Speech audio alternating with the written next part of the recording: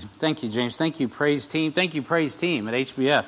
That's some good singing today. God bless you guys. It's so good. After all this COVID stuff, it is awesome to be able to come back and hear people sing in that sanctuary. We had a lot of weeks there where it was great praise, but it was not like having the whole team together. So we really appreciate God using you all to glorify His name. Welcome to HBF once again. If you're joining us online, remember that you can also text us. There'll be information flashed up there as you go.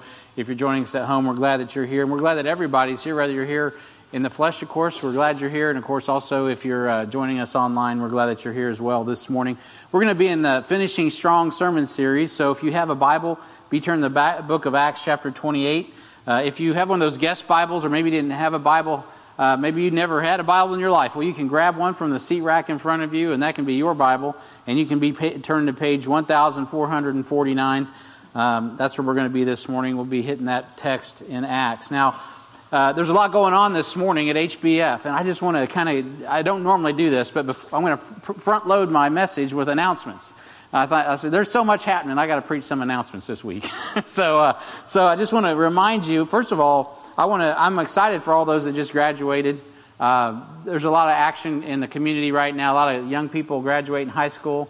Some are having their ceremonies finally. I know Harrisonville just graduated theirs, and I'm sure the others around the counties of Cass and Bates and Henry and Miami and all those, Jackson, wherever you're coming from. I just want to take a moment because we are planning to have a graduation recognition in the next few months.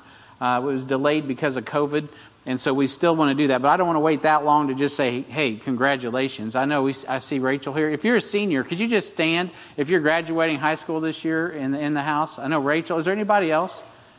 Well, if it's just Rachel, hey, congratulations, Rachel.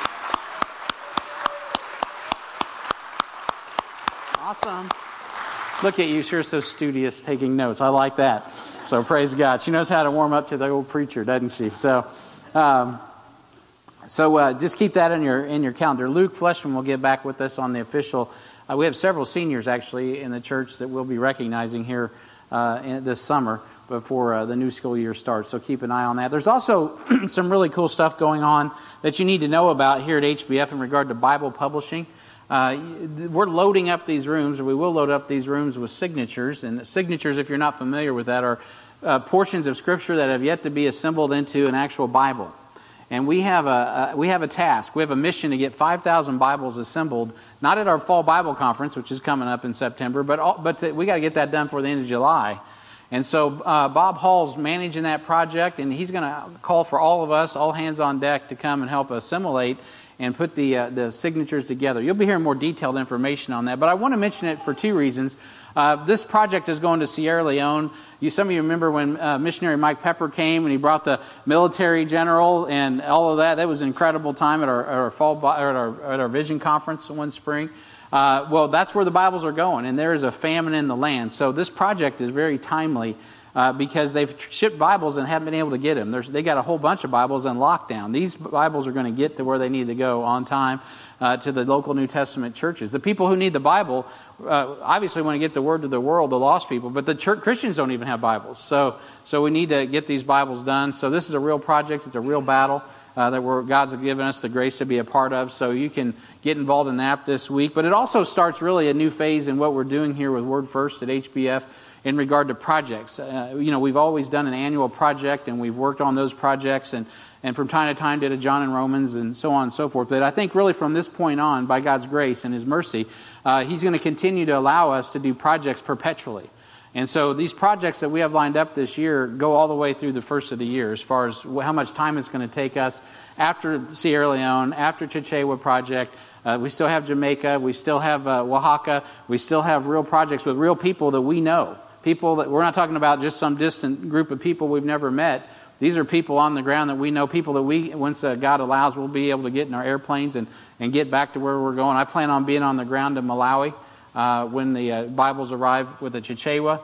And, Lord willing, we could get to Sierra Leone. We get to all kinds of places if the Lord would allow it. So just be praying about that. But also what really I'm up here saying is more than praying, we really need participation. As many hands, as little time, or as much time as you can spare.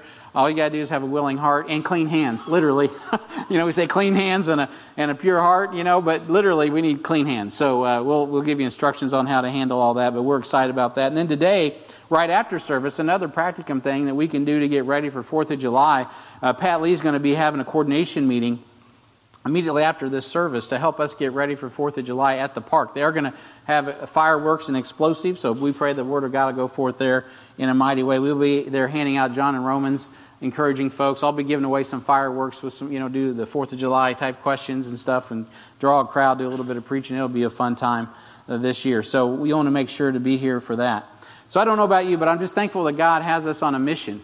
And we're going somewhere. I see Jim Lumpkin here, man. We need to remember Nancy Lumpkin and Jim and the family. Nancy's mother just passed away this last week. Now, she's in glory. Amen? So we know that. So, but keep Nancy in your prayer as they're bereaved at the loss of her mom. And man, that just reminds us of how important it is to be on mission. It'd be so tragic if Nancy's mother wasn't saved, but her mom is saved and she is in heaven.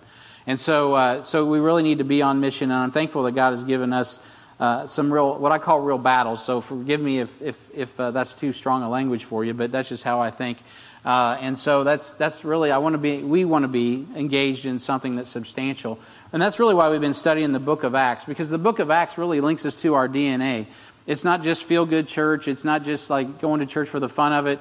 We're actually going somewhere, and we're following the Lord's will. And the blueprint for what we do is found in the Word of God. It's what we're all about. Our mission statement here is equipping the saints of God in the Word of God to accomplish the mission of God in the power of God for the glory of God. I think I tacked on the glory of God somewhere in the last 18 years, but that's the main thing, right? You got to give God all the honor, all the glory, all the credit, right? That's 1 Corinthians 10:31. So the reality is this, is that what all that means is it's God's will. It's God's Word. It's His way, and we just want to submit to what He's doing and follow Him obediently to the best of our ability. And that's what Paul is doing as we see he gets called out in Acts chapter 9, and he has been following the Lord faithfully, and now we're at the end of the story that is written by Dr. Luke in the epistle of the book of Acts, the epistle of Acts, which we've been studying as we've been examining our DNA. And particularly, we've been talking about finishing strong in the ends of the earth. Last time we were in this text, we saw that Paul was in Malta, the island of Malta. They finally finished that terrible journey through the ocean, all the wreckage and all the things that occurred to get them safely to land. Everybody was safe and saved physically. And then, of course, that is where we ended the story in regard to how Paul was interacting with the folks on Malta. And today I want to pick it up in Acts chapter 28, verses 11 through 31, and look at the Apostle Paul now as he travels from this island of Malta to the city of Rome. And we continue this study of finishing strong in the ends of the earth. Now, we're going to look at three things that are necessary. And these are going to kind of be a review. I'll hold it for just a moment. But what we're going to end the text on is something that we've already seen. And it's just an underscore by the Holy Ghost to remind us of what's really important this morning. So Acts chapter 28. And I just want to go ahead and finish up the whole chapter. We're going to pick it up in verse 11 and read that. Acts chapter 28. And if you would, I know some of you, if you can't stand, that's great. If you can stand and honor God's Word, let's stand and look at the Word of God. We're not very ceremonial around here. But man, I tell you what, let's honor the Word of God. And as we're doing that, I did remember something terrible I missed. With graduation, tonight's our HBI graduation. And so if you all could come back for that would be tremendous. We have folks that have spent 4 years investing their life in the most advanced discipleship that we have here. And tonight we're going to honor them and celebrate that, give them a diploma. And that's our HBI, a 4-year Bible Institute. So you're invited to that as well. Okay, let's read the Word of God. Acts chapter 28, and let's pick it up in verse 11. And after 3 months we departed in a ship of Alexandria, which had wintered in the isle, whose sign was Castor and Pollux. And landing at Syracuse, not the university, the city, we tarried there 3 days. And from thence we fetched a compass and came to Rhegium. And after 1 day the south wind blew, and we came to Puteoli, where we found brethren. And we desired to tarry with them 7 days, and so we went toward Rome. And from thence, when the brethren heard of us, they came to meet us as far as Appii, Forum, and the 3 taverns, whom when Paul saw, he thanked God and took courage. And when we came to Rome, the centurion delivered the prisoners to the captain of the guard, but Paul was suffered which means allowed, to dwell by himself with a soldier that kept him. And it came to pass that after 3 days Paul called the chief of the Jews together, and when they were come together, he said unto them, Men and brethren, though I have committed nothing against the people or customs of your fathers, yet was I delivered prisoner from Jerusalem into the hands of the Romans, who, when they had examined me, would have let me go, because there was no cause of death in me. But when the Jews spake against it, I was constrained to appeal unto Caesar. Not that I had aught to accuse my nation of. For this cause, therefore, have I called for you to see you and to speak with you, because that for the hope of Israel I am bound with this chain. And they said to him, We neither receive letters out of Judea concerning thee, neither any of the brethren that came showed or spoke any harm of thee. But we desire to hear of thee what thou thinkest. For concerning this sect, we know that everywhere it is spoken against, speaking of the Christians. And when they had appointed him a day, there came many to him into his lodging, to whom he expounded and testified the kingdom of God, persuading them concerning Jesus, both out of the law of Moses and out of the prophets, from morning till evening. And some believed the things which were spoken, and some believed not. And when they agreed not among themselves, they departed. After that Paul had spoken one word, well spake the Holy Ghost by Isaiah the prophet unto our fathers, saying, Go unto this people and say, Hearing ye shall hear, and shall not understand, and seeing ye shall see, and not perceive.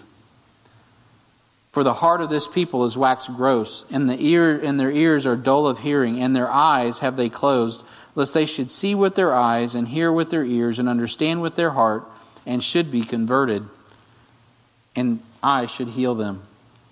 Verse 28. Be it known therefore unto you, the salvation of God is sent unto the Gentiles, and that they will hear it. And when he had said these words, the Jews departed, and had great reasoning among themselves. And Paul dwelt 2 whole years in his own hired house, and received all that came in unto him, preaching the kingdom of God, and teaching those things which concern Jesus, the Lord Jesus Christ, with all confidence, no man forbidding him. Heavenly Father, we come this morning and we pray in a very special way that you would literally allow our eyes to be open and our ears to be hearing and our hearts to be sensitive. Lord, I pray, God, if there's any hurting and any wounds in this congregation, Lord, that you would heal them. I know there are wounds. I hear them. I see them. I sense them in people's hearts, Lord. I pray, Heavenly Father, that the Spirit of God would teach us all things, and all things consist of you, for you are all in all. And so, Heavenly Father, may we exalt your name as we just sang. May we lift you on high. May our lives be in humble submission to you. May our lives bring honor and glory to you. May you be glorified this morning in your word and in our deed, Lord. Work in and through us for your name's sake, for your mighty glory. We thank you and we ask this in Jesus' name. Amen. You may be seated. Again, we're on page 1449. If you don't have a Bible, you can grab one of those from the seat rack, one of our HBF Bibles, and you can use that. You can take it home if you need to. Now, we're talking about finishing strong, and there's 3 things. And I said I'd tell you we're going to review some things, and this is what we're going to review, is the fact that we're going to talk about 3 key things to finish strong in the ends of the earth. Now, Paul is in Rome. It's the seat of Gentile power, or he will be. We just ended in Acts 28 in Rome. That's where he's going. It's the seat of Gentile power. He was in Malta, which is literally like the ends of the earth. It was an eclectic group of people from all over the world, predated even the Greek civilization. So literally Paul was in a place where he had accomplished the Great Commission. Now God's taking Paul to Rome. And so the 3 things that we're going to see in the next few weeks, I'm not going to be able to get through it all this morning, but the first thing is the key men. We're going to talk about key men this morning, which Paul, Luke, Aristarchus, those are key men. We're also going to talk about key cities. Next week we'll get into that. As we look at Jerusalem, we look at Antioch, we look at Alexandria, Egypt, and what is the importance of those things, and why are they recorded at the end of our Bible here, or the end of our text in the book of Acts, chapter 28, and what does God have to say about that? And we'll also look at really what the Bible, or the book of Acts, concludes with in regard to this key message that Paul is presenting once again to the Jews and then to the Gentiles. And he twice mentions the kingdom of God. So we'll unpack that, as they like to say today, and look at all of those things in the coming weeks. But this morning I just want to focus on really finishing strong in the ends of the earth, and focus on the reality of it's so important that there are key men that do that. Now, there are key men that are in motion. Key men are in motion. In Acts chapter 26, verses 11 through 16, we read that. That's really what's happening with Paul. Paul's been in motion for quite some time. And I have a thesis here, and I put that up on the screen here. There's a thesis, and so and it really is. It's really important that we get this. The deal is the key men are in motion, and they are. Key men are in motion because it reflects the Great Commission. And those are terms, Great Commission. Where's that in the Bible? Well, you don't really see that. That's a term that we've coined, Great Commission, because God has a mission. And we inherit, we take on Jesus Christ's mission and we just see Paul, we just read about it. Paul says, hey, salvation, Jesus' name means salvation, is coming to the Gentiles. And we have inherited this mission from God to go ye therefore and teach all nations. I mean, that's what we do. So key men are in motion. Now the antithesis, right, the opposite of this thesis is not being in motion. It's not being on mission. And man, it's a sad thing when you are around believers in the Lord Jesus Christ that don't understand why they exist. Because if you don't understand who you are, you won't understand why God put you here, and then you won't be about doing what God put you here to do. And then it becomes religious and it becomes just phony, It becomes a bummer. And so I tell you what, we don't want that. We want to be on mission because God has a mission and He gave that to His apostles. So key men are in motion because it fulfills God's mission. Paul had been in motion since he was Saul of Tarsus, right? Before he was even a Christian, he was in motion. He was on his way. He was a man of action. He was on his way to Damascus to stop this Christianity thing in its tracks, so he thought. And of course, he was the one that got stopped in his tracks. And he was moving to persecute the church when the Lord Jesus Christ met him on the road to Damascus and changed his direction, right? And then he was on the move for Jesus from that point forward. And so from there, his ministry has been in motion, and God has providentially used him to reach the world with the gospel, even to this very day. The epistles that we're reading about, in large part in the New Testament, not all, but many of them are the literal writings of the Apostle Paul. When he physically couldn't be in motion, his hand went into motion. And now we have the epistles that God has spread all over the planet. It's amazing because God is moving. He's moving on this earth. He's moving in us, right? We know Satan's moving. You don't have to wonder about that. Just turn on the news, watch, whatever, get on social media. Satan's out there. He's always moving. But you know what? So is God. And God's way ahead. God's going to win. And God has already won through the Lord Jesus Christ. So Paul, he was on the move. But he did have a pause for a couple years. We saw back in Acts chapter 23 through 26, right? He had to stop in Caesarea after being arrested in Jerusalem and sent to Caesarea. He was in park for a couple years there in prison, waiting to be heard. And then, of course, he appealed to Caesar after meeting Agrippa. And then after he met with Agrippa, he was on the move once again. And he met this man, or was put into custody, rather, in his appellate journey to Rome, under Julius, the Roman centurion. And we already seen all of that. And even as a prisoner of Rome, Paul was on the move. And God was moving in and through him and the ministry team that was accompanying him to get the gospel to the ends of the earth, which is where we left off in Malta when he was there ministering to the folks there in Malta. So that's where we found ourselves last week, in Malta, among the people who certainly were counted as those of the ancient people predating the Greek culture at the ends of the earth. Now, Paul was in motion because he was fulfilling God's Great Commission. And I've already mentioned this, but just for the reference, for those of you that haven't heard this, where is that in your Bible? Well, there's more than one places. In my marginal notes, I got 7 different New Testament places you can find the Great Commission.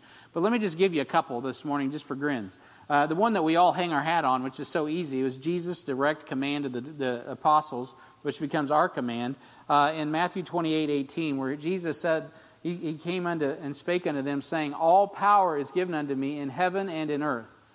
Go ye therefore and teach all nations. Now it's important that he says power, because that ties into Acts. We'll see that in just a moment. All the power resides with Jesus. He's now at the right hand of the Father, and all power is his.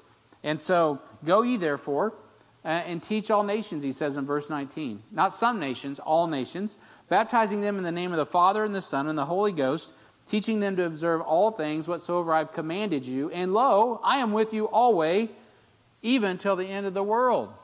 Amen. Can we say amen? Amen. So he's with us. He's in us and he's with us. Isn't that comforting? In a world when you need some comfort, man, that's good to know. The Lord Jesus Christ is just as present right now in this congregation.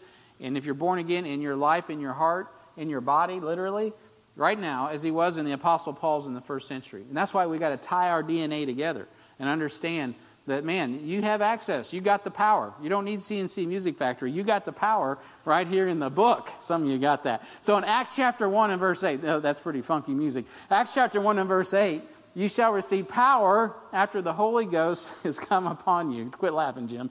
And you shall be witnesses unto me, both in Jerusalem, and all Judea, and in Samaria, and unto the uttermost part of the earth. Right? So, man, he gives even geography to this thing. So literally, he's like saying, go to Jerusalem, Judea, Samaria, and then the uttermost. And that's broad. That's like, well, man. Now, you say, that's hard. That's impossible. Well, guess what? That was the commission in the first century without airplanes and email and text messaging and all of that. And yet God got it done. We see that when Paul arrived, we just read, when Paul arrives on the Italian peninsula there, guess what? There's saints there ready to receive him. The word of God had already spread because of this power that Jesus spoke about. Now in Acts chapter 1 is important because Jesus says, now wait here because the power is not coming. We saw that in our study of Acts. The power came through the Spirit of God at Pentecost 50 days later. So God wants us to be in motion. COVID-19 has brought the world to a standstill, unlike any time in my life. Everything just kind of paused for quite some time. And unless you were an essential worker or construction worker. But the world, the Word of God doesn't stand still. The world can stop, but God's Word will not stop. We continue to get the Word of God where it needs to go, even in the circumstances that are not ideal. And praise God for that. I'm so thankful for our adult Bible fellowship pastors. Within a week, they were like up and running on virtual services, just like that. Boom. Why? Because the Word of God has to go. We have to meet. We have to get the Word out. We have to make disciples. Oh, we can't meet in person? Well, then we're going to do it virtually. Right? We've got to do the mission, period. There is no, exemption. Well, I'm sorry, the internet's down. You can't do the mission. Well, no, we got to do the mission because that's what we're supposed to do. So just a couple weeks ago, several of us were out taking it to the streets. And we had church in the park, and we're planning on 4th of July in the park, and we're assembling God's Word to get it to Africa, Jamaica, to Mexico, etc. Discipleship and evangelism continued through COVID because, why is that? Because we know what the Word of God says. The Word of God is not bound. Now, we could be bound to our homes, but you know what? The Word of God is not bound. You can be stuck over here at Cass County Jail, and some of you have been, but you know what? You're sitting there in jail, and boom, here comes an HBF Bible. It's happened. There's people in this building right now because of that. Because the Word of God is not bound. God's Word is on the move. And we need to be following it wherever it takes us. So later in Paul's life, he would be rearrested and treated very cruelly in about 6 or 7 years from the time that we are here in the book of Acts, just before 70 AD. But even when Paul is bound, the Word of God goes forth. The bulk of our Bible, as I've already mentioned, it was written by Paul when he was physically incarcerated. And even in his worst incarceration. Right, when he was treated like a dirty, rotten criminal. Not like he is now. Now he's under house arrest. He's pretty leisurely. But in a few years later, Nero's going to drop the hammer on him. And it's in those times he's writing those precious pastoral epistles to Timothy, man. And we cherish those things. Instructions for the church. Why? Because the Word of God's not bound. Do you realize that some of our largest attendance as far as people looking in on what HBF is doing has occurred during COVID because of the technology? 2 Timothy 2:9, Paul said, wherein I suffer trouble as an evildoer, even unto bonds, but the Word of God is not bound. Amen. The Word of God is not bound. You can be maligned, you can be accosted, you can be misrepresented, and we often are. But you know what? The reality is you can't stop God's Word. God's Word is not bound. So Julius had the prisoners board a ship heading north from Alexandria, Egypt to Rome in Acts 28:11. And it had wintered, this ship that they were getting on had wintered in an island whose sign was under the Roman gods, Castor and Pollux. Now these are the gods of sailing and travel. These gods, a couple twin boys, they're good with horses, they're good with travel. And like St. Elmo's fire was attributed to them. So whenever, the air would get electrified out in the ocean and the masts would light up, they would say, oh, that's the gods of Castor and Pollux, And so it was this was a big deal for sailors. And so this ship pulls up on Malta, and hey, this ship is coming. It's flying under Castor and Pollux, and man, I'm sure all those pagans are, hey, let's get on this baby, because we've had a rough ride. So they jump on that ship, and they head north. And so these gods that they were that were represented on this ship were these two twins, believed to be, by pagans, both Greek and Romans, to be born of the same mother, but had two different fathers. One of the fathers was believed to be Zeus, if you were Greek, or Jupiter, if you were Roman. And the other had a moral heritage. So the one brother, I believe it was Pollux, asked Zeus or Jupiter, whichever, it's a myth, if his brother could get his divine nature. And so he lent his divine nature to him, so to speak. He was able to be grafted in, so to speak. And so these two twins form the constellation that you guys have heard of called Gemini, right? Castor and Pollux. And so that's why nobody would associate that with Cain and Abel, I'm sure. But anyway, so they would follow under this sign of Castor and Pollux. And so in the 4th century, the pagan Roman Church actually synthesized Castor and Pollux. Wouldn't you know, they would call them Paul and Peter. And so they have nothing to do with Paul or Peter. But the reality is this. These guys are still pagan, and they're still trusting in something other than Jesus. But Jesus has the man with a plan on the boat with them as they're heading north. And after 3 days in Syracuse on the island of Sicily, they sailed over to Rhegium on the tip of Italy before catching a south wind and sending them north to Puteoli, which is the primary port city of Italy, until the later artificial port that was built at the mouth of the Tiber River called Portus Augusti. So the primary landing the primary landing port there is where they were in Italy. Now the cool thing about that is that you would guess. Remember, Paul was already on a grain ship, a ship full of grain from Alexandria, Egypt, and we'll talk more about Alexandria next week. But this port brought two things in. It brought in grain from Egypt, and it brought in merchandise from the Middle East and from the Orient. And so from there, Paul made his way up this Appian Way, this road. When it talks about Appi and 3 taverns, those were cities or towns along the road to Rome. And literally there were Roman roads. All roads did lead to Rome at that time. And so this road had some key cities on it because there were key people in them. So key men are in motion because they follow God's Spirit. And so that map that you just saw, and I've got one on the handout as well, you can examine that and kind of trace the motion there of the Apostle Paul. But key men are in motion because they follow God's Spirit. Ever since Genesis chapter 1 and verse 2, the Spirit of God has been moving, right? You remember moving upon the face of the water. As soon as Satan fell and the earth was, or the universe was just not disintegrated, but it was deluged, and there was a great flood that flooded out the universe, the Spirit of God was moving upon the face of the waters.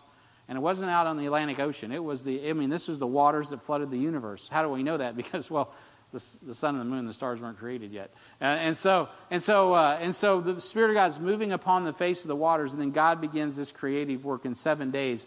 Everything that you see, literally in 7 days, in 6 days actually, is there. Boom. And he takes the 7th day off. Not because he has to, just because, he's setting a pattern of rest. Because in this world you need rest, and that rest is found in Jesus.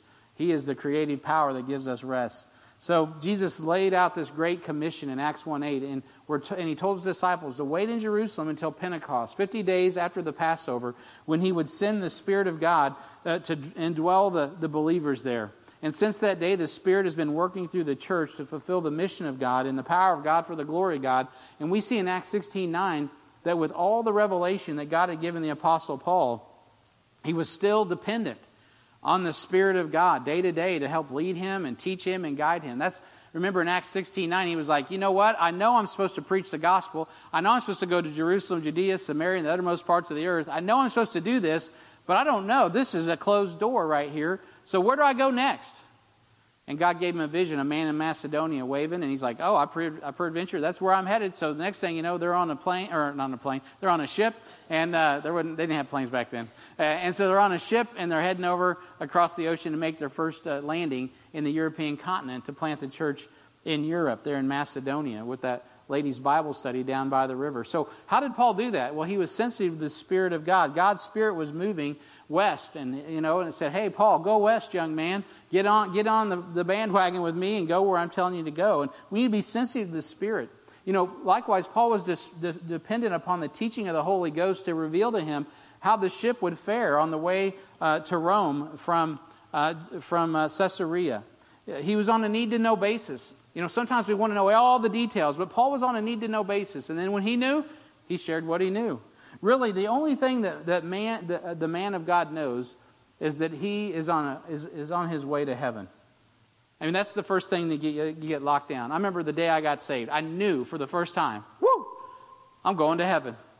I mean, assurance, like I couldn't tell you how assured I was. And I am. But that day, I remember it wasn't just that day. The next day I woke up. I looked out the window. It was like the whole world looked a different color. It was called the color of grace. I don't know what grace color looks like, but the whole world was colored in grace. And I'm free from sin and death. And I couldn't even articulate all of that. I just knew it in my soul. I know it to this day. That's why I'm up here preaching. I believe it. And so when you meet Jesus, man, it rocks your world. It changes your life. It sets you free. It makes you a new creature in Christ. And it just the whole world is different. You may not know, someday I'm going to be a pastor, or someday I'm going to be a missionary, or someday I'm going to be married to Susie, or I'm going to be married to Jack. You may not know all the details, but all you got to start with is knowing that you're going to die and go to heaven someday, or going to get caught up in the rapture. If you get that assurance, man, all the other decisions are frankly downhill from there. You don't make a bigger decision in life than that one. I mean, after that, well, hey, it's all downhill from there. I'm not saying you don't make some important ones, like who you're going to marry. Some of you graduates, in just a few years, some of the biggest, outside of getting saved, some of the biggest decisions that you're going to make are coming. So keep following the Spirit of God. Don't go out on your own. Isn't that what happens? Teenagers, they get out of high school. I'm outside of mom and dad's authority, so now I'm going to do what I want to do. Be careful. Don't do what you want to do. Do what God the Father wants you to do. Be free that way. He'll take you places and do things you could not imagine if you just follow Him. So heaven, what am I trying to say? Okay, really, the only thing that the man of God knows is he's on his way to heaven. That's where I left off. And he must continue forward in advancing the Great Commission. Now, what are you doing to do that? Now, I just gave you a list of things in the announcements. If you want to get in on that, we have things. You don't even have to be a member. You can get in on putting the Word of God together. You do need clean hands. That's important. And Bob's in the back. He's got the green Word First shirt on. That means he's ready for work today. Isn't that right, Bob? And so you can get a hold of Bob and start getting in on that right away. You can get in on doing the mission of God and the power of God for the glory of God. Not having a plan is a plan to fail. And Paul planned to go to Jerusalem and then to Spain. Some think he even made it to Great Britain. So how did all that change happen? Well, it happened through the Spirit of God indwelling him and working in his life and getting him to the place where he could get the Word of God to the nation of Israel and to the church. So key men must walk in the Spirit. They got to go God's way and not their own way. Now, Romans 8 says this. This is an admonition for those of us that like to go our own way. It says in verse 4, that the righteousness of the law might be fulfilled in us. See, He wants to reveal in us Jesus Christ. Jesus Christ is the righteousness of God. He fulfilled the law. Who walk not after the flesh, but after the Spirit. Follow after the Spirit. For they that are after the flesh do mind the things of the flesh, but they that are after the Spirit, the things of the Spirit. What that means is if you're in London, right, and you're on the tube over there in London, their subway system, every time the door opens, and several of you have been to London with Brian Clark, it says, mind the gap. With a British accent, of course. I didn't do a very good job of that. And so, mind the gap. What does that mean? Pay attention to the gap in the floor so you don't trip and get sucked down a tube or something. All right, so mind the gap. Pay attention. So Paul's saying, hey, don't give attention to the flesh. Give attention to the Spirit. That's why you're here. Okay, I commend you guys, man. You're here this morning because you're giving attention to the Spirit. What does the Spirit of God have to say to us? Well, I don't know. I read it from the Bible. God knows that's what's important. I know what God says, and that's all I got to know. Because the Spirit of God is teaching us His Word. It's so important not to disconnect from the Word of God. God's will is His Word. What is God's will concerning a new car? Well, starting God's will for your life. He'll give you the details on a new car later. He'll tell you not to get in debt. Borrow a servant to the lender. He's got all kinds of information for you in your new car purchase, right? And so it's all in here, but you just got to let the Spirit lead you and follow the Spirit. All right. So Galatians 5:25 says, "If we live in the Spirit, which if you're born again, you do live in the Spirit, let us also walk in the Spirit." So you can be alive in Christ, and the Spirit of God can be dwelling in you. But that's also very clear in Galatians. You can make a decision not to walk in the Spirit. You can decide, you know what, God, I'm going to quench you. I'm not going to do what you tell me to do. I'm going to put cold water on your hot fire. I'm not going to do what you're telling me to do. Or you can even grieve the Spirit. When the Spirit's yelling at you, don't do that, and you do it anyway. You don't walk where you're supposed to walk. God, it's grievous to the Spirit of God. You can fight against God inside of you. Some folks have these internal battles. It's, man, I tell you, well, let's be honest. All of us Christians have that internal battle. I don't know about you. I'm the preacher here. Maybe you need to be up here, not me. But I tell you what, it's always a battle, isn't it, between following the Spirit and the flesh. And so you got to, as we teach in our Discipleship 1 lesson, it's so important that we feed the flesh the things that it needs, the nutrients which come from the Word of God. And key men are in motion because God's people, they're not static. You know what? God's in motion because He's seeking who He can save. You know what?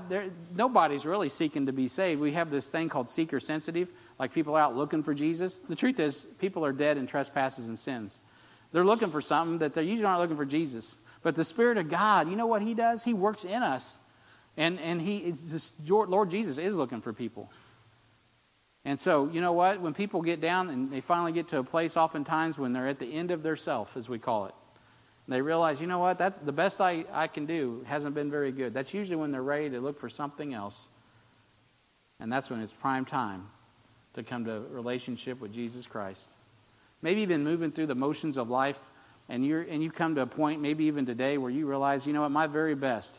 I had a friend, he had troubles, but he's an old heroin addict. But he'd always say, my very best got me incarcerated for X number of years. I lost my family, et cetera, lost my business.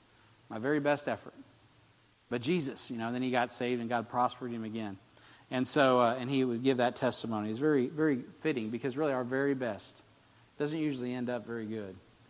And even if you have all the things that you want, in your heart, there's something missing. And what is that? It's Jesus. Amen. It's salvation. It's Jesus. That's what we're missing. Praise God for that. So, you know what? That's why key men they're in motion and they're not static, because God, the Spirit of God is still moving, and He's trying to get us where we need to go on time for some divine appointments. Even the forces of the Sanhedrin or the Roman Empire could not stop God's sovereign plan to get the Apostle Paul to Rome. God was able to work through Paul's, not even the weather could stop Paul. Not even a Euroclydon could stop Paul. He was able to work through Paul's incarceration to get him to the seat of Gentile power before the mightiest Gentile on the planet, which was Nero. I mean, that's how powerful God is. God was in motion, and He was moving a key man to another key man so he could hear the gospel. That can only happen because of the power of God's Spirit. In Revelation chapter 3, we see the tale of two churches. One is the Church of Philadelphia. It has a door that's open, and no man can shut it. I mean, that door is wide open, and people are moving about. And then you have another church called the Church of Laodicea. And Jesus is knocking on the door. You guys have heard me do that plenty of times in this church. And people aren't responding. They're not listening. They're not paying any attention. There's too much static in the atmosphere, right? The earbuds are clogging their ear ports. I don't know what it is, but something is keeping them from paying attention to what the Lord Jesus Christ has to say. Maybe it's our rights, right? We just sung about that. I give up my rights. That's a beautiful song. We should be singing that every day in the Laodicean church. I give up my rights. Because we don't have any in Christ. Jesus Christ is our righteousness. He is our rights. We're His. I know that sets wrong. When you say that in America, especially around the Midwest, you're like, wait, hey, that's against my... I know, we got the Bill of Rights. I know, I love the Bill of Rights. I'll die for the Bill of Rights too. But listen, at the end of the day, I'm a Christian first. That's my allegiance to the Lord Jesus Christ. And so, what would we do if there was no air travel and we were not permitted to go to the world? And what would we do? Would we just stop? Think about that. What do you think this preacher would do? You better believe I'd find a way. We'd have to find a way, whether it's by ship, get some canoes, start paddling. I don't know what we're going to do. We'd have to find a way. Why? Because God has called us to go. It doesn't matter that, historically, we're talking about and really Jerusalem isn't Harrisonville, it's some other, I get all that. God has called us to go to the ends of the earth until He comes and receives us. We've got to go. We need to be committed to move with the Spirit of God, even if it's difficult. You know, in that Church of the Open Door, I just mentioned the Philadelphian church age, there were folks, then there was a lot of them, not just a few of them, but there were a lot of folks. You can go back and study the Moravian movement. That's out of an old Lutheran movement. Those missionaries, they were born again. They took one-way tickets. They went to Greenland. They sold themselves into slavery in the Caribbean so they could reach the peoples of the Caribbean. I mean, guys, that's commitment. That's not letting anything get in the way. That's going where they needed to go to get the mission done. And so that's why Paul said, you know what, you got to kind of be a soldier to follow Christ. Endure hardness as a good soldier. There's a little bit of soldiering that has to happen as well. As things get difficult, right, then we have to get more tenacious, not more passive, and not more off course, but even more focused on what is the really important thing that we're supposed to be doing here. That is preaching the gospel and making disciples, getting people saved and training them in the Word of God so that they can get people saved and train them in the Word of God all over the planet, period. Period. Period. It's not easy for Paul to follow the Spirit, but I tell you what, he's going to have an easy go at the judgment seat of Christ. It will be worth it all when we see Jesus. Life's trials will seem so poquito, right? So small for my friends. When we see Christ, right? One glimpse of His dear face, all sorrows will erase. For the others, poquito is so small. All right. So bravely run the race. Till when? Till we get tired? No, till we see Christ. All right. So key men they're in fellowship too, as well. In verses 14 and 15, I got another thesis here. Can you believe that? So key men are in fellowship because it reflects the great commandment. Okay. So they're in motion because that reflects the Great Commission. God has to get us somewhere, but they're in fellowship because there's a great commandment. Yeah, a great commandment found in the Word of God. In Acts 28, we see in verse 14, we were found, brethren, and were desired to tarry with them 7 days, and so we went toward Rome, and from thence, when the brethren heard of us, they came to meet us as far as the Epiphorum, and 3 taverns. Sounds like we used to have Green Gables up there off of Truman Road. It reminds me of a bar, but that has nothing to do with this. Whom when Paul saw, he thanked God and took courage. When you think of a tavern, that's what I think of. But anyway, so 3 taverns was just 3 abodes. That's what they called it. And it was a place, in these towns, people were traveling over 30 miles to come and see the Apostle Paul. That encouraged him. So, and then it says there that they ended up in this town of Puteoli, which I already mentioned. We found brethren in Puteoli. So Luke, Aristarchus, and Paul were searching for brethren at every stop. You notice there's no one mentioned at the other stops. They didn't find any brethren at Syracuse. They didn't see anybody here. When they get to these certain stops, all of a sudden it's like, hey, and we found brethren. You know why they found brethren?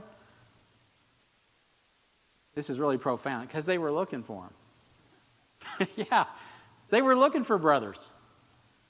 We take that for granted in America because you can go to the gas station. Are you a brother? Are you a brother? No, But once you leave the United States, it's a little different. It's not quite as easy. You run around India. Do you believe in the Lord Jesus Christ? They might get a cane out and whack you. You got to be a little more careful. It really, we take it for granted in America.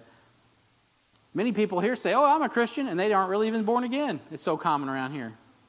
That'll get less popular as the days go on. Don't believe me. So today in America, many Christians grow dissatisfied with the fellowship very easily because they don't value or esteem other believers equal or better than themselves. There are people in the church, even in our church, that are just takers. Take.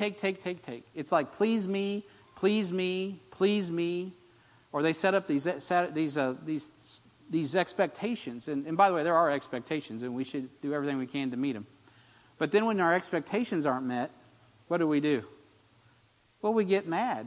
We get hurt. We get frustrated. We start crying. We start having a hissy fit, a pity party. That's the other word I was thinking of. And that happens. Now, you know what? When you're a young Christian, we already know that's going to happen, right? Because young Christians, Paul likens them to babies. You don't expect new believers to really understand all that. But as we grow in the Lord, as we mature, we grow in understanding the great commandment. That, you know what? It's really not about us, is it? No. I don't come to church to be served. I come to church to serve. And it's the little things. You can see it. It's the people who walk across the aisle to say hi to someone that's a guest. And they notice that. Man, that person feels uneasy. They're not worried about themselves right now. They're worried about someone else. And that's the nature of maturity. Because the more we grow, the more we mature, the more we love. It's like a parent, right? You don't sit down with your 2-year-old and say, now, I just want to know, why didn't you clean the house today? No, why? You're serving them. You're cleaning their diaper. Well, hopefully, too, we can get them past that. But anyway, but you've been serving them. And as people mature, as children grow, more and more responsibility is put on them. Why? Because ultimately, service is learning how to love, which gets us back to the great commandment. Many of us coming back from COVID have a new appreciation for fellowship of the saints, don't we? Amen. Isn't it nice to be together? It's a lot easier. I mean, when you've been away from family for a while, you come back and you're like, whoa. When I come home from a missions trip, I'm so ready to see my family. I'm so ready to be back at church. I'm so ready. I was so ready for the COVID thing to get us back to. I was just so ready to be with you guys. Why? Because I miss you guys. You miss the people you love. You miss the people of God. They were looking for people. Man, when we found brethren, we were so excited, Luke's writing. Sadly, it's been my experience that some of the most dissatisfied saints miss out on the sweetest fellowship of the Spirit within the body of Christ, not because it doesn't exist in the church, but it doesn't exist in their personal relationship with Christ. That's what happens. And if you're on, all of us have been there, right? You start to grow a little cold in the Word of God, and this just becomes like, whatever, I'll get to it later. And you will feel your heart. You'll start to get spiritual heart disease. And all of a sudden, the great commandment just won't be as sweet anymore. And you'll get more critical. And then when people say something, it starts to hurt your feelings, and wounds start, and everyone becomes a victim. It's terrible.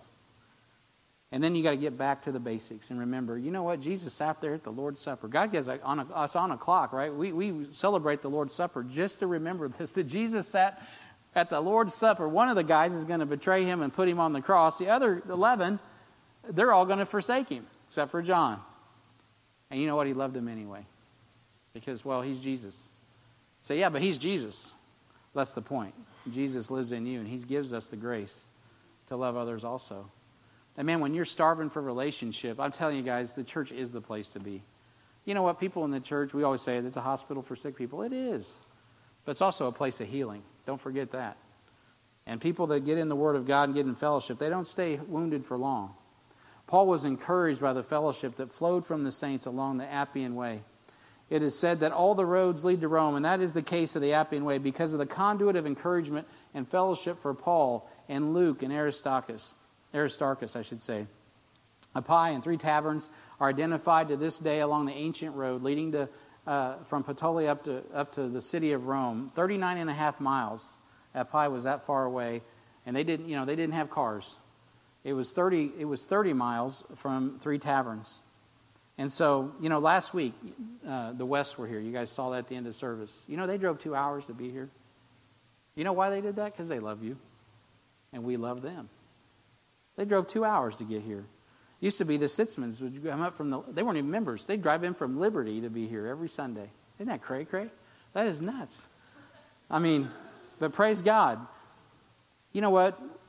The Word of God is precious, and so are the people of God. Tonight, we're going to celebrate the hard work of Lauren Cohen, and I pray that we travel here just to encourage her and witness all the hard work she's put in. It'll be a sweet time of fellowship because the road to get there was pretty difficult.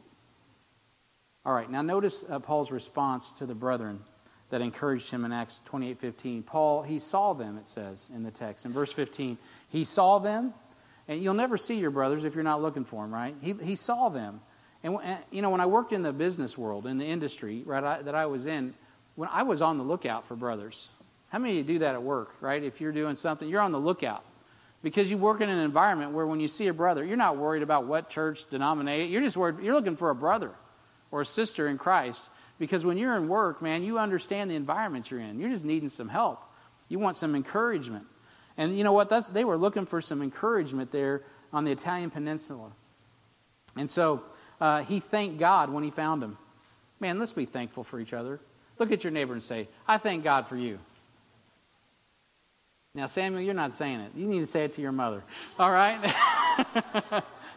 All right, isn't that good? That's good. And he took courage. And he took courage. Paul needed courage to go forward to Rome. And God provided just what he needed. A few years ago, I went through a really tough time. And I tell you what, there was a time when I thought I was going to be the last man standing in our fellowship of churches that actually believed in a King James Bible and held faithful to the Word as I've been taught and so on and so forth. But you know what? The encouragement that came from all of our sister churches and those that rose up through the Living Faith Fellowship as well over the last several years, man, I tell you what, it was so encouraging to me personally and right on time. And so, man, I tell you what, it's been difficult to watch people walk away from the Word of God. And I've seen it happen over and over again. And I tell you what, guys, it's hard to watch that. But you know what encourages you is the fellowship of the believers. And it's like at the same time as people I love dearly are kind of evaporating away, man, God is bringing in fellowship, stronger, man, encouraging. Just that almost seemed like nowhere. Why does God do that? Because He knows when we need encouragement. He knows when we need encouragement. Are you encouraged this morning? Amen. I hope you are. Now, you can say, no, I'm not, and be honest, and I'm okay with that. But I want you to know there's a whole room of people that want to encourage you. We're here to help encourage you. That's why we're here this morning. That's why we come together. It's amazing how many are discouraged with God's people, and it's the same ones who allow Satan to rob them of their joy and withdraw from the very people God has designed them to give them encouragement. I like that word encouragement because you need courage. You don't need to be a bunch of spineless, wimpy Christians. We need courage. We need to go out and share the gospel with people with love and grace, no doubt about it, and wisdom. But we can't be a bunch of mamsy-pamsy people. That's not who Christ has called us to be. We got to be people of integrity, people that can stand for Christ no matter what. So key men enjoy fellowship because it fulfills the great commandment. Now, I've been talking about this great commandment. Let me drop it on you. Mark chapter 12, verse 29. And Jesus answered him, the first of all the commandments is, he's talking to a lawyer, Hear, O Israel, the Lord our God is one Lord, and thou shalt love the Lord thy God with all thy heart, with all thy soul, and with all thy mind, and with all thy strength. So our first priority is to love the Lord our God. This is the first commandment. And the second is like namely this, thou shalt love thy neighbor as thyself. There is none other commandment greater than these. So that's why we call it the Great Commandment. So we talked about the Great Commission. Now we looked at the Great Commandment, which is in essence to love God, as you hear us say often, and love people. Love God and love people. That's really the summary of the Great Commandment.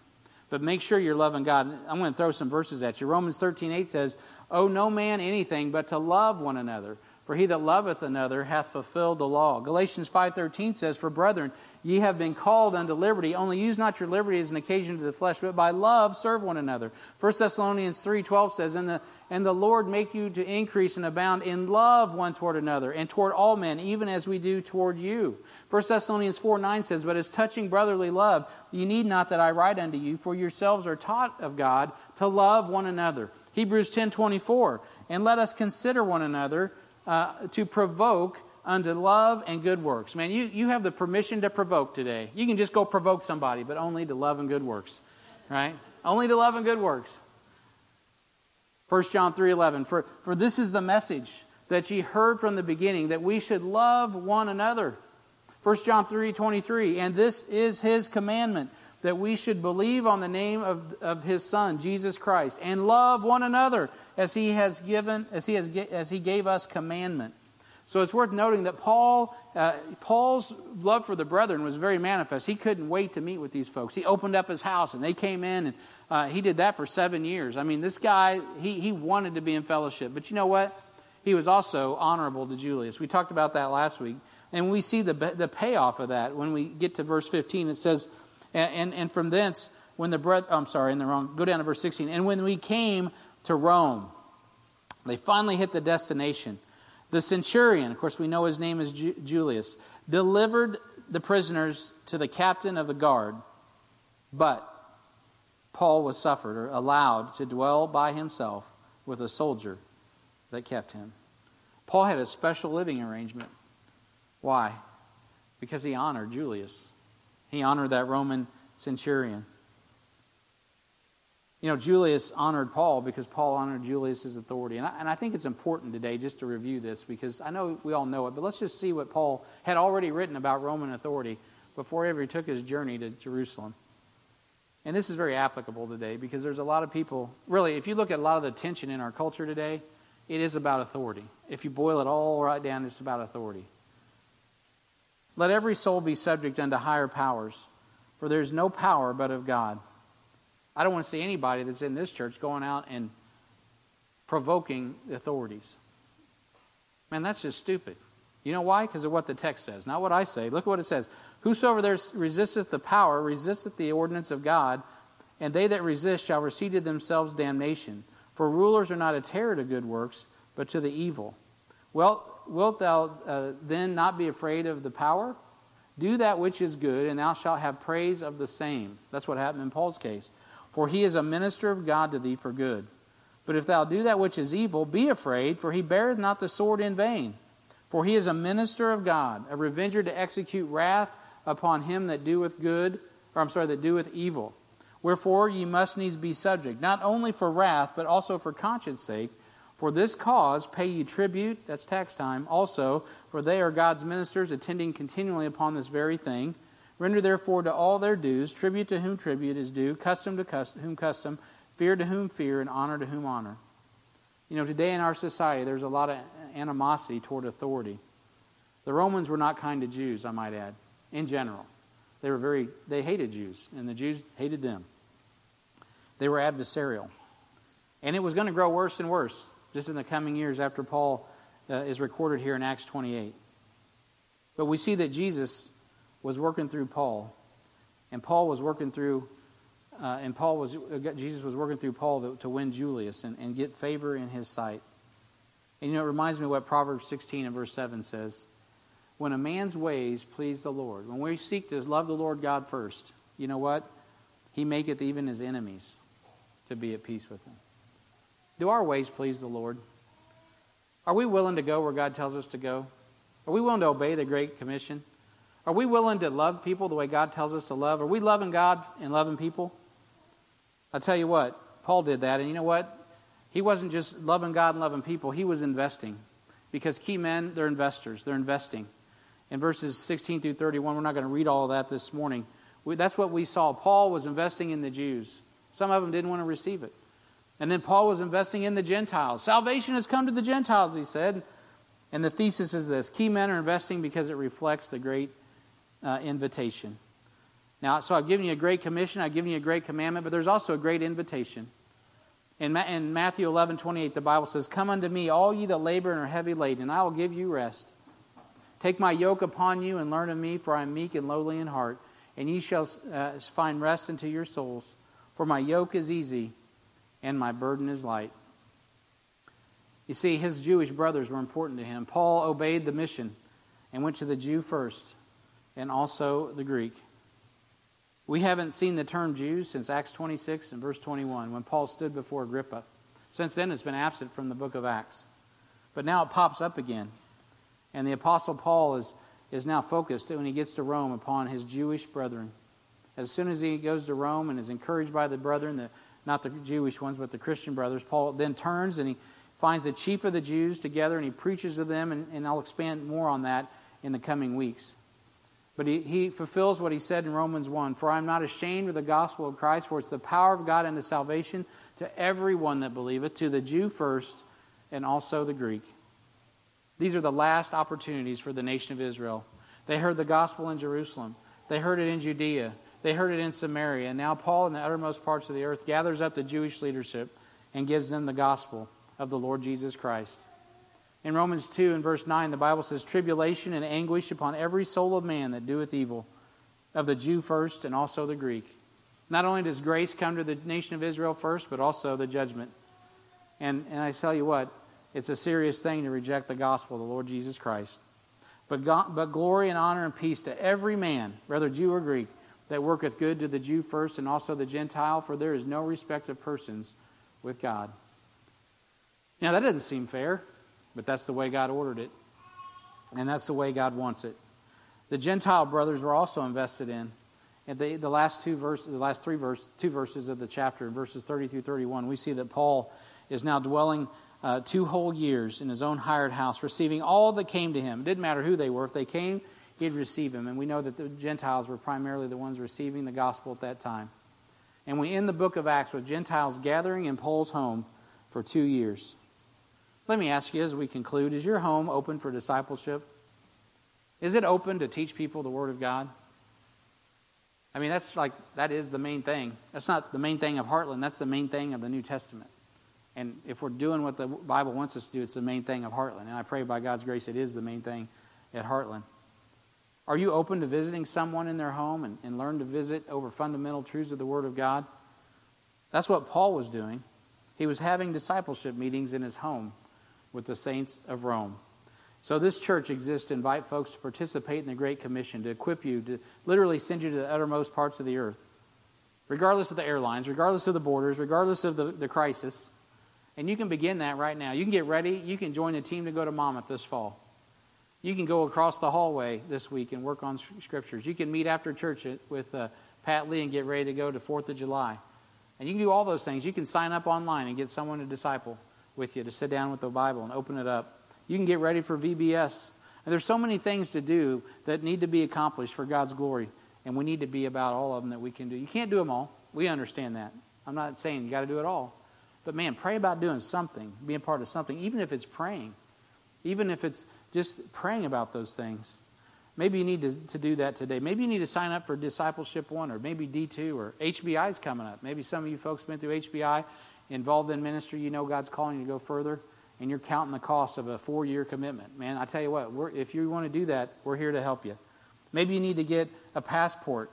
Maybe you need to save some money. Maybe you need to get yourself out of debt and put yourself in a position where you can be about God's business and be a little bit more free for God to use you and call you to Macedonia or wherever He may be, He wants to take you. But God is offering a great invitation. Won't you respond today? I mean, God, we've got a great commission. We've got a great commandment. But ultimately, we've got to respond to the invitation. And there's times in our life when God comes. You know, Revelation chapter 22. This is what we do as the church. Verse 17, and the Spirit and the bride, what do they say? Come. Come. And let him that heareth say, come. And let him that is athirst come. And whosoever will, let him take the water of life freely. You know, beloved, that's all we're doing. We're just taking the water of life, the water of God's Word, and we're just offering it freely. Come. Jesus said, follow me. And He'll make you a fisher of men. Be a disciple. Salvation, sanctification, service, whatever it is God's calling you to, answer it before the call quits coming. Heavenly Father, we thank you for this time in your word. I thank you for this passage of Scripture. I thank you for key men, Lord, that respond to the Great Commission, that respond to the Great Commandment, who respond to the Great Invitation, and women as well, and children as well, and churches as well. Oh, Heavenly Father, I pray now as we bow our hearts and our heads together, Lord, that you would work in our hearts. If there's anything in our lives we need to respond to, that today we would do that.